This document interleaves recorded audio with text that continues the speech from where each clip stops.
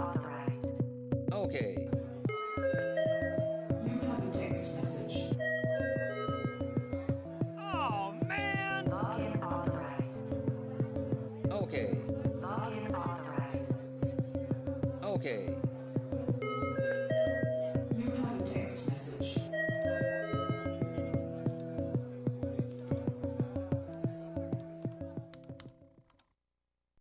All right, welcome to Church in the Wild. Give yourself a round of applause. You made it to church today. If you are here, you are by default cheering for the Detroit Lions today because you are believing in a miracle worker, promise keeper. I mean, good night. If the Lions play the Chiefs, what are we going to do? What are we going to do? You know, it's it's going to be a good one. I'm excited today. We have one of my favorite movies from the last couple of years, and I'll give you some context for why in a minute, but I'm super excited about this series as we just look at different things going on in our life around us, looking at culture and observing the world that we live in and trying to find value in a world that's full of voices, because our world is full of voices. We are inundated with voices telling us what to think, when to think it, what to do, how to do it. And so it's really difficult at times to find the value in those voices. So we're talking about a movie today called Dune. Dune is a remake of a 1984 movie, which I recommend that you watch because the 1984 version of it is fantastic. It's awesome. And it's from an old book from the 70s, book by Frank Herbert. And I really liked the new one. I think the new one, I am, as I get older, becoming more and more of a cinema camera nerd. I just like video stuff. And it is one of the most beautiful movies filmed that you can watch. Just incredible cinematography in it. But not only that, it has amazing lines and amazing quotes. And I'm going to try to give you the quotes without spoiling the movie. The book is from the 70s, so technically I'm not spoiling it for you. If you've already missed it, you've already missed it. But I'm going to try to give you the quotes from it. There are some great quotes. This is a scene where there's a duke, and his name is Leto Atreides, and he is being tricked by the emperor into taking this planet. And he knows he's being tricked, but he also knows that he has to accept what the emperor is saying. And so the emperor's man says to him, "Will you accept?" And he says, "We are the house Atreides. There is no call we do not answer, and there is no faith that we betray.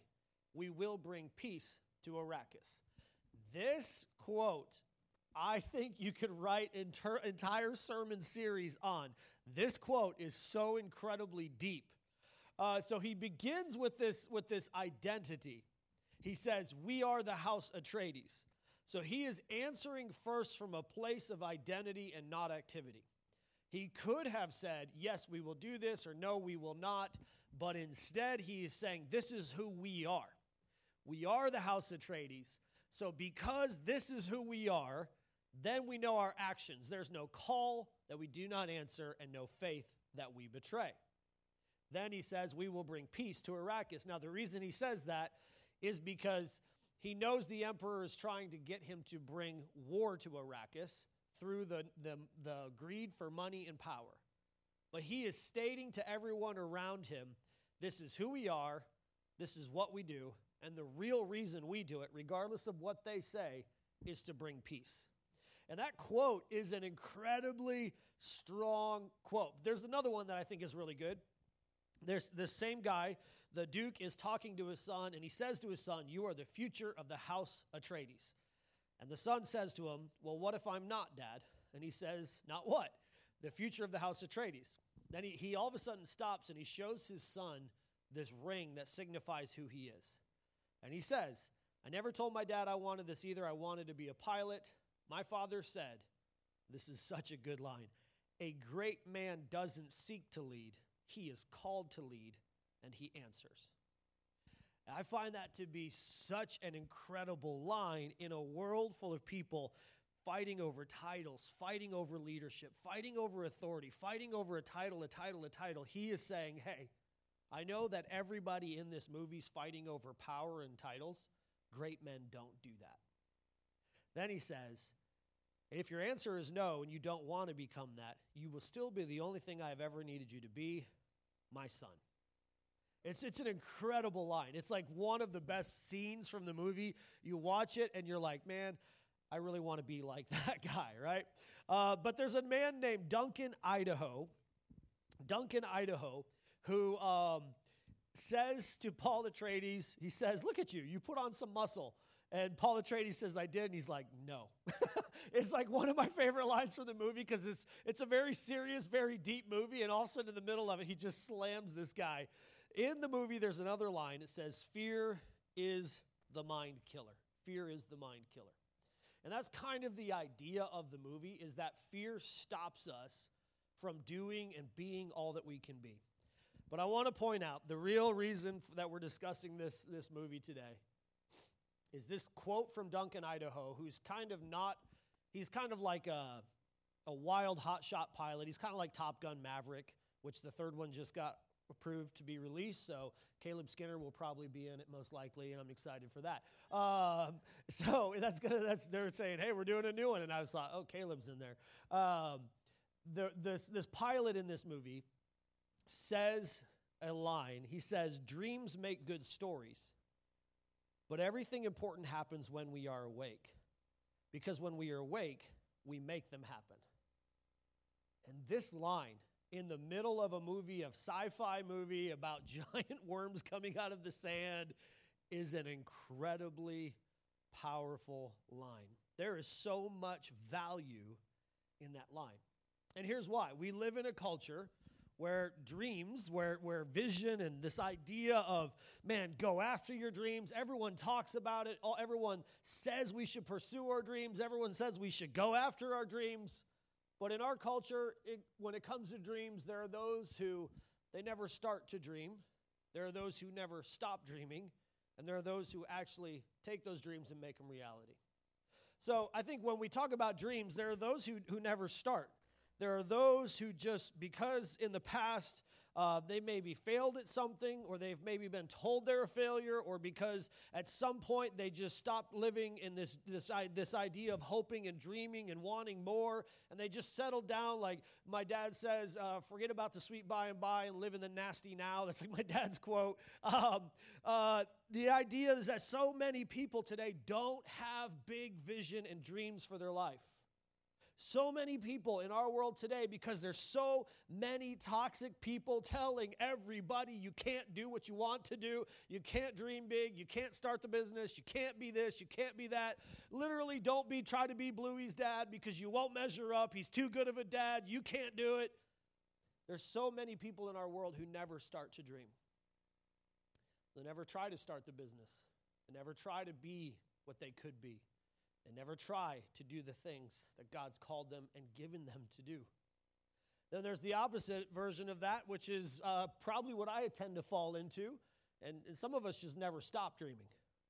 Like, this is kind of more my issue, is like, I'm living 10 years from now right now because I'm thinking, oh, in 10 years I can do this and this and this. And boy, if I do this, I can do this and I can do this. When I was 8, I wrote a life plan. And it was to learn for the first 33 years, to learn and teach for the second 33 years, and to teach people how to learn and teach in the third 33 years. And that sounds cool, but when you're 6, that's, like, what are you doing, man? Like, be 6. I tell my daughter all the time, like, enjoy being 6. And just live in the moment. It's wonderful to be 6. Someone like me will often never stop dreaming. So I often have a hard time in reality, because I'm always thinking about what could be. Oh, this could be like this. This could be like this. This could look this way. This could be like this. This could happen this way. And so often I miss reality because I never stop dreaming. And so I never actually start to make my dreams come into fruition. So then there are those who just wake up and get those dreams done. God gives us dreams, but we need to know, first of all, that they are from Him and that they are for Him. So when we think about, like, well, I've got this dream for my life, how do you know if it's God's dream for your life or yours? It's a fair question, right? Because we can say and talk ourselves into like, this is from God. I know God wants me to do this, so I'm going to do it. But will it help others is a great question to ask before you start to put this dream into fruition. If the dream is all about you, it's probably not from God. Will it help other people? Will it help other people? Will it glorify God? And who is in control of it? If the dream is something that you have to control, it's not from God. If the dream is something that God is in control of and you live and you do, then it's from Him. So there's questions that we have to ask, but I want to read to you a passage, Acts chapter 10, about a man who has a dream and then he makes that dream come into fruition. Acts chapter 10, verse 9. The next day, as they were on their journey and approaching the city, Peter went up on the housetop at about the 6th hour to pray. Their clock is a little bit different to us. This is noon. He's up there around noon. He became hungry and he wanted something to eat, but when they were preparing it, he fell into a trance. He saw the heavens opened and something like a great sheet descending, being let down by its four corners upon the earth. In it were all kinds of animals and reptiles and birds of the air, and there came a voice to him saying, "Rise, Peter, kill and eat." But Peter said, "By no means, Lord, for I have never eaten anything that is common or uncommon or unclean." And the voice said to him again a second time, "What God has made clean, do not call common." This happened 3 times, and the thing was taken up at once into heaven. Now while Peter was inwardly perplexed as to what the vision that he had seen might mean, behold, the men who were sent by Cornelius, having made inquiry for Simon's house, stood at the gate, called out to ask whether Simon, who was called Peter, was lodging there. And while Peter was pondering the vision, the Spirit said to him, "Behold, 3 men are looking for you. Rise, go down and accompany them without hesitation, for I have sent them." Peter went down to the men and said, "I'm the one you're looking for. What is the reason for your coming?" And they said, "Cornelius, a centurion, an upright and God-fearing man who is well spoken of by the whole Jewish nation, was directed by a holy angel to send for you to come to his house and to hear what you have to say." And then this is so important and so skipped over, so he invited them in to be his guest. So here's this man, and I think pastors, we tend to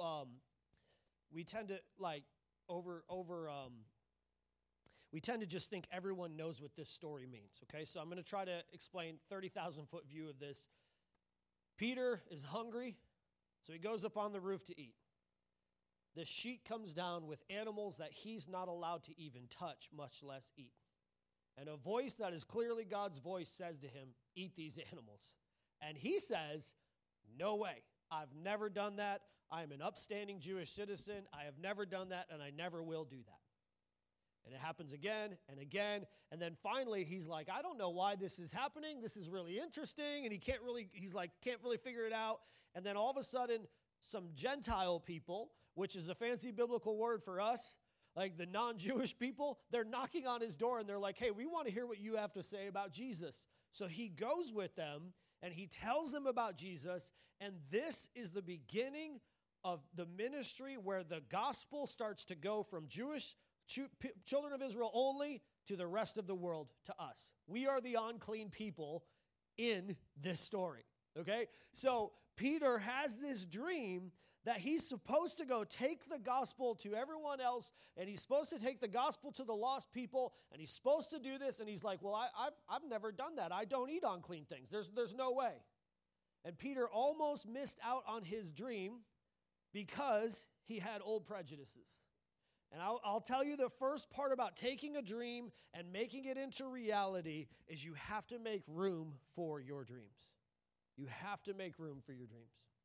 So many of us do not dream big enough in life, and God is trying to give us new things, and he's trying to show us new paths, and he's trying to give us new life, but because we have old prejudices, we have old habits, we have old bitterness, we have old sins, we don't have room for the dreams God has given us.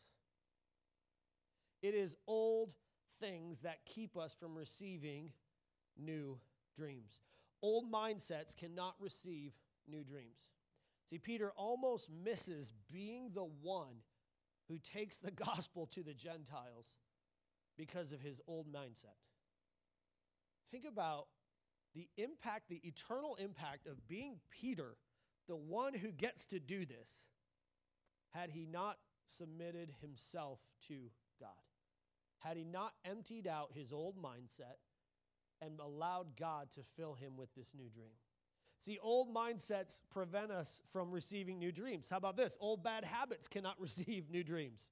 Old bad habits cannot receive new dreams. So often in life, we're like, God, why aren't you doing anything new in my life? But it's because we spend so much time living in bad habits that we have lived in for so long that there's not room for God to do the things in our life. God is not going to show you new scripture if you're on Instagram 6 hours a day. Why would he? How would he?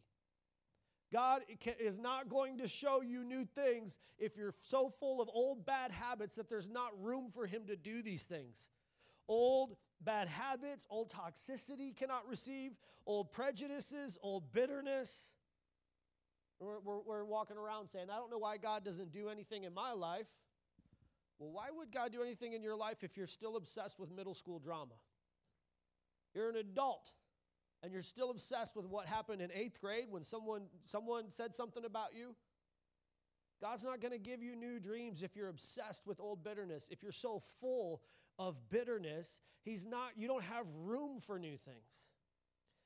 Old bitterness, old sins, and old patterns cannot receive new dreams. If you want to have dreams that come from God and you want to turn those dreams into reality, you have to learn to make room for them by removing the old.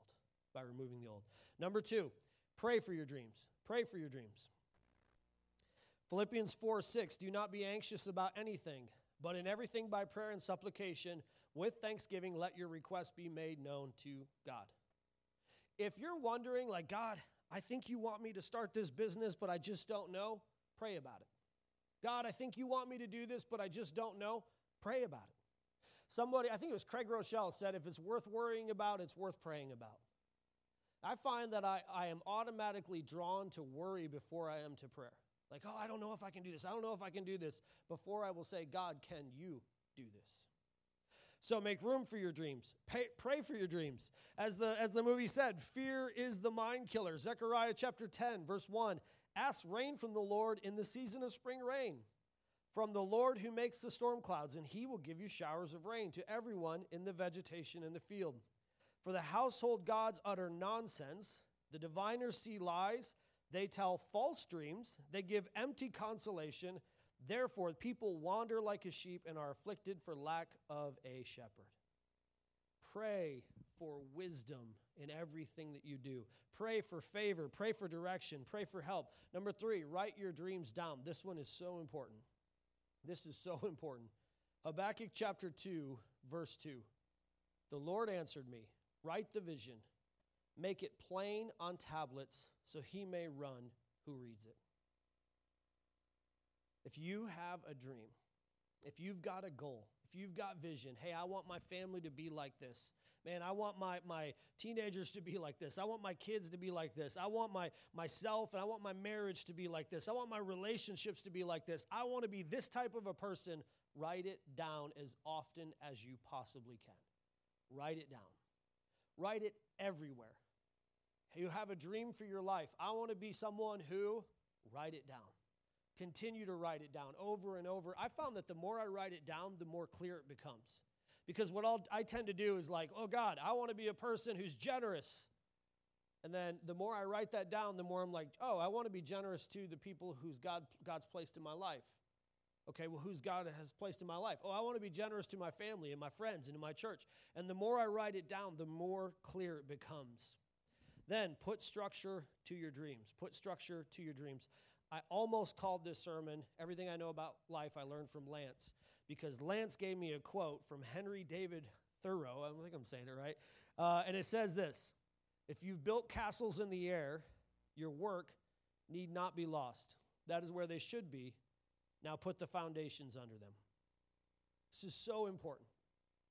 If you're like me, where you have these huge dreams, you're constantly like, man, I want to do this, I want to do this, I want to do this, and you don't have any foundations to them. If you have no structure to them, you will never actually go from just starting dreaming to actually making those dreams happen. Dreams need structure. Endless possibilities begin with structured systems. Endless possibilities begin with structured systems. By structures, we mean counselors. Proverbs chapter 1, verse 1, where there is no guidance, people fall, but in the abundance of counselors, there is safety.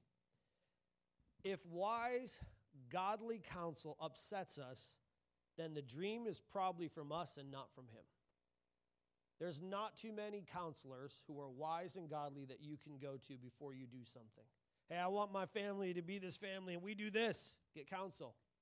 Put structure to the dream. Hey, I want to open a business, and I want it to look like this. Get counsel. Hey, I want to do this new ministry, and I want it to look like this. Ask for counsel. Continually seek counsel over and over. Find wise, godly people who are not your peers and ask them for counsel on it. Number 2, schedule. Schedule. If you won't schedule it, you won't succeed at it. If you won't schedule it, you won't succeed at it. I found in my life that if I don't put it on my schedule, I will not succeed. So last year I said, I want to adopt the attitude of a relentless learner. And I put that, I want to be that, I want to be that. And what I realized was I was not actually spending any time learning. And then once I started to stick it on my schedule and say, hey, no, I can't do this because I'm doing this, I began to learn more and more and more because I scheduled it. Schedules, I have to tell myself this, are not the enemy of your dreams. People who dream, like myself, we think a schedule is like the enemy because no one will tell me I gotta work on my dream, and it's just something that's like, but a schedule will clarify it, and it will begin to define it, and it will begin to give it importance. This is why if your spouse wants to schedule time with you, that is not an insult, it is not a threat, it is not a problem, it just shows that your spouse values time with you. And so because they want your marriage to succeed and grow, they put it on a schedule. Schedule it so you can succeed at it. All right, next, systems.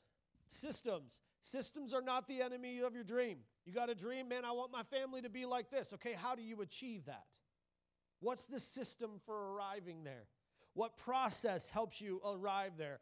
Next, resources. Resources. What resources do you need to actually do what it is you want to do? I remember, this is, I'm going to tell my family's dirty laundry. I think they call this spilling the tea is what the cool kids say. So when I was in middle school, my brother, who is a dreamer, like he's got every dream in the book, he decided that we needed to be a family who had a 15-acre farm that sold only sugar beets to deer hunters. And so my dad was like, cool, let's do it. And it was a great idea for my brother, who then immediately went to college, and I had to do all the work. And so all summer long, I planted and weeded 15 acres of sugar beets that we were going to sell to the farmers. And when fall came, my dad and my brother realized they had never actually talked to any deer hunters about buying the sugar beets. And so you know what we had? A field full of sugar beets that our deer really like to eat and no money. Why? It was a great dream, and we never put resources or systems or processes to it. We just thought, well, when deer season comes around, somehow we'll just find these guys who just want to feed sugar beets to deer. And they never materialized, and the dream never happened. And so I spent an entire summer weeding sugar beets that we never sold. If you don't put a system, a process, and the resources behind your dream, it will be just a dream.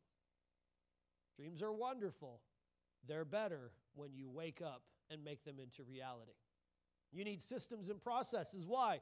Because if you can't define it, you won't succeed at it. If you can't define it, you cannot do what you will not define. Next, you need to start on your dream. But you have to start where you are, not where you want to be.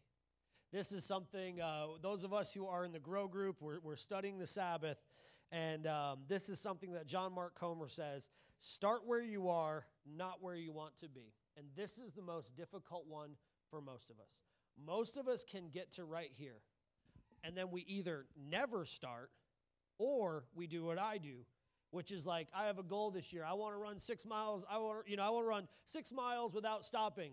And what do? I will immediately go to a treadmill and try to run 6 miles without stopping.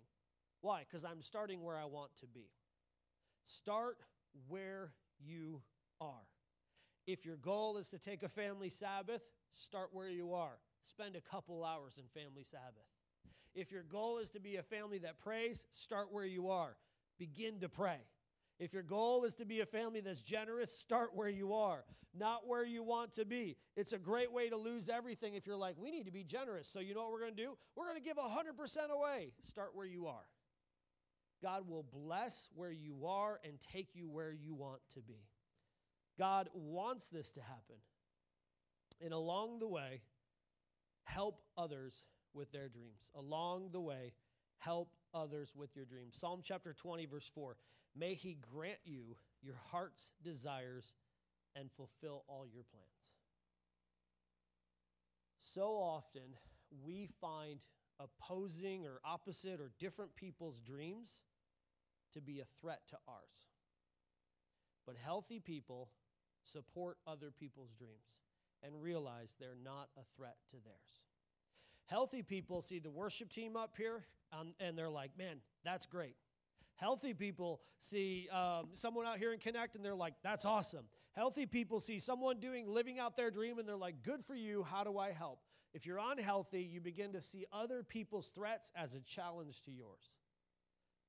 This is why recently we said this, we're like, hey, look, there's other church plants around here. We invited other church plants to come to our church and say, hey, we'll tell people about you. Why?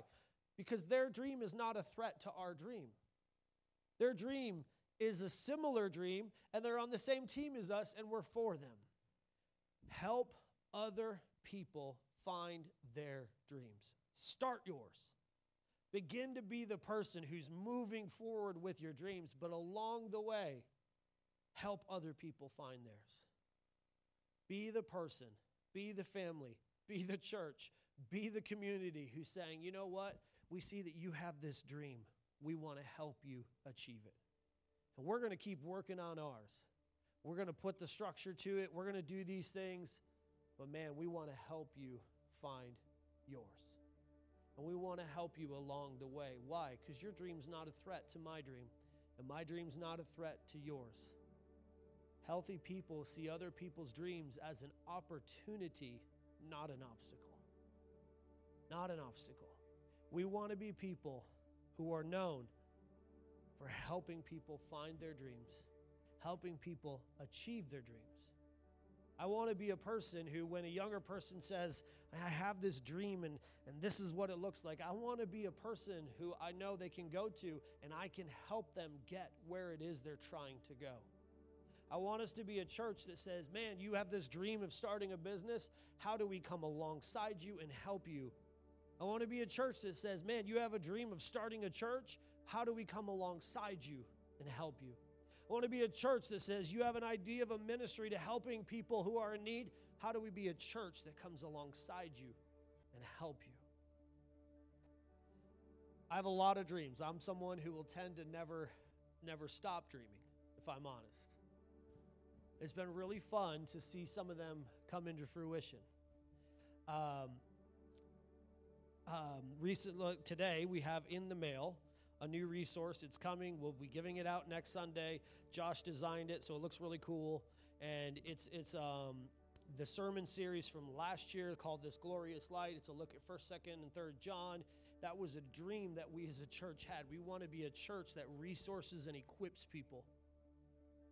And it's just been amazing to watch it slowly come into fruition. I think I'm allowed to say this. I hope. Last fall we did a book called or series called The Garden, and that was just a look at how we need to look at ancient solutions for modern dilemmas. And I've had a dream since being a kid about being a published author. It's been something that I've wanted to be since I was a child. And that book got picked up by a publishing company, and so this fall, that book will be published, and it'll be out. It'll be in Target. It'll be in Best Buy. It'll be in all these places. That's something fun. That's something really fun to watch come into fruition. Something that I've dreamed about since a child. We as a community did that. Many of you helped make that a reality. We have a dream as a church of going anywhere to tell everyone about the love of Christ, and we are doing that. This is so cool. This week, a lady messaged us on Instagram, and she said, "Hey, our kids loved your camp last year so much, and we loved it so much that we don't want to schedule our kids for any camps until we find out when yours are. So tell us when your camps are, because we'll put all of the other ones on hold to come to yours." That has been a dream for us. We have this dream of having free sports camps that are as good as paid sports camps in our community to help our community. And that dream's slowly becoming reality. And it's so wonderful to watch God take dreams and make them reality. But often many of us never start because we're afraid of failing. So we have dreams that we just never begin to put into work. We have dreams and we got all these things, and many of us, our favorite word is someday we're going to do this. Today is the day of salvation. Today's the day that we begin to be people who take the dreams that God has put into our heart, and we begin to watch, and we begin to work, and we begin to put structure to them and pray and make room for them, and we begin to have vision, we begin to get counselor, and we begin to do these things so that God can do abundantly above all we ask, think, and imagine. If you're afraid to dream because of past things, make room for new dreams. If you're like me and you tend to only dream, it's time to start putting roots in those. Time to start putting structure to those. Time to start making the calls that you've dreamt about making. It's time to start putting thoughts to them. Who can I talk to and get counsel about this? This helps us take these dreams and make them into reality. But as Duncan Idaho said, dreams make good stories, but everything good happens in the day, because that's when we wake up and make them happen. Let's all stand to our feet. Worship team, you guys can come up here.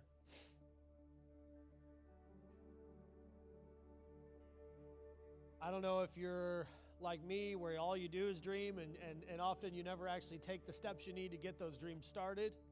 Or if maybe you're afraid to dream. You stopped because you're like, well, I can't do that because of this and this. You've got an excuse a mile long already lined up on why whatever I said isn't true. Today's the day. Today's the day that you begin to put structure to your family's dreams. Today's the day that you sit down and you begin to schedule it, because if you don't schedule it, you won't succeed at it. Today's the day that you write it down.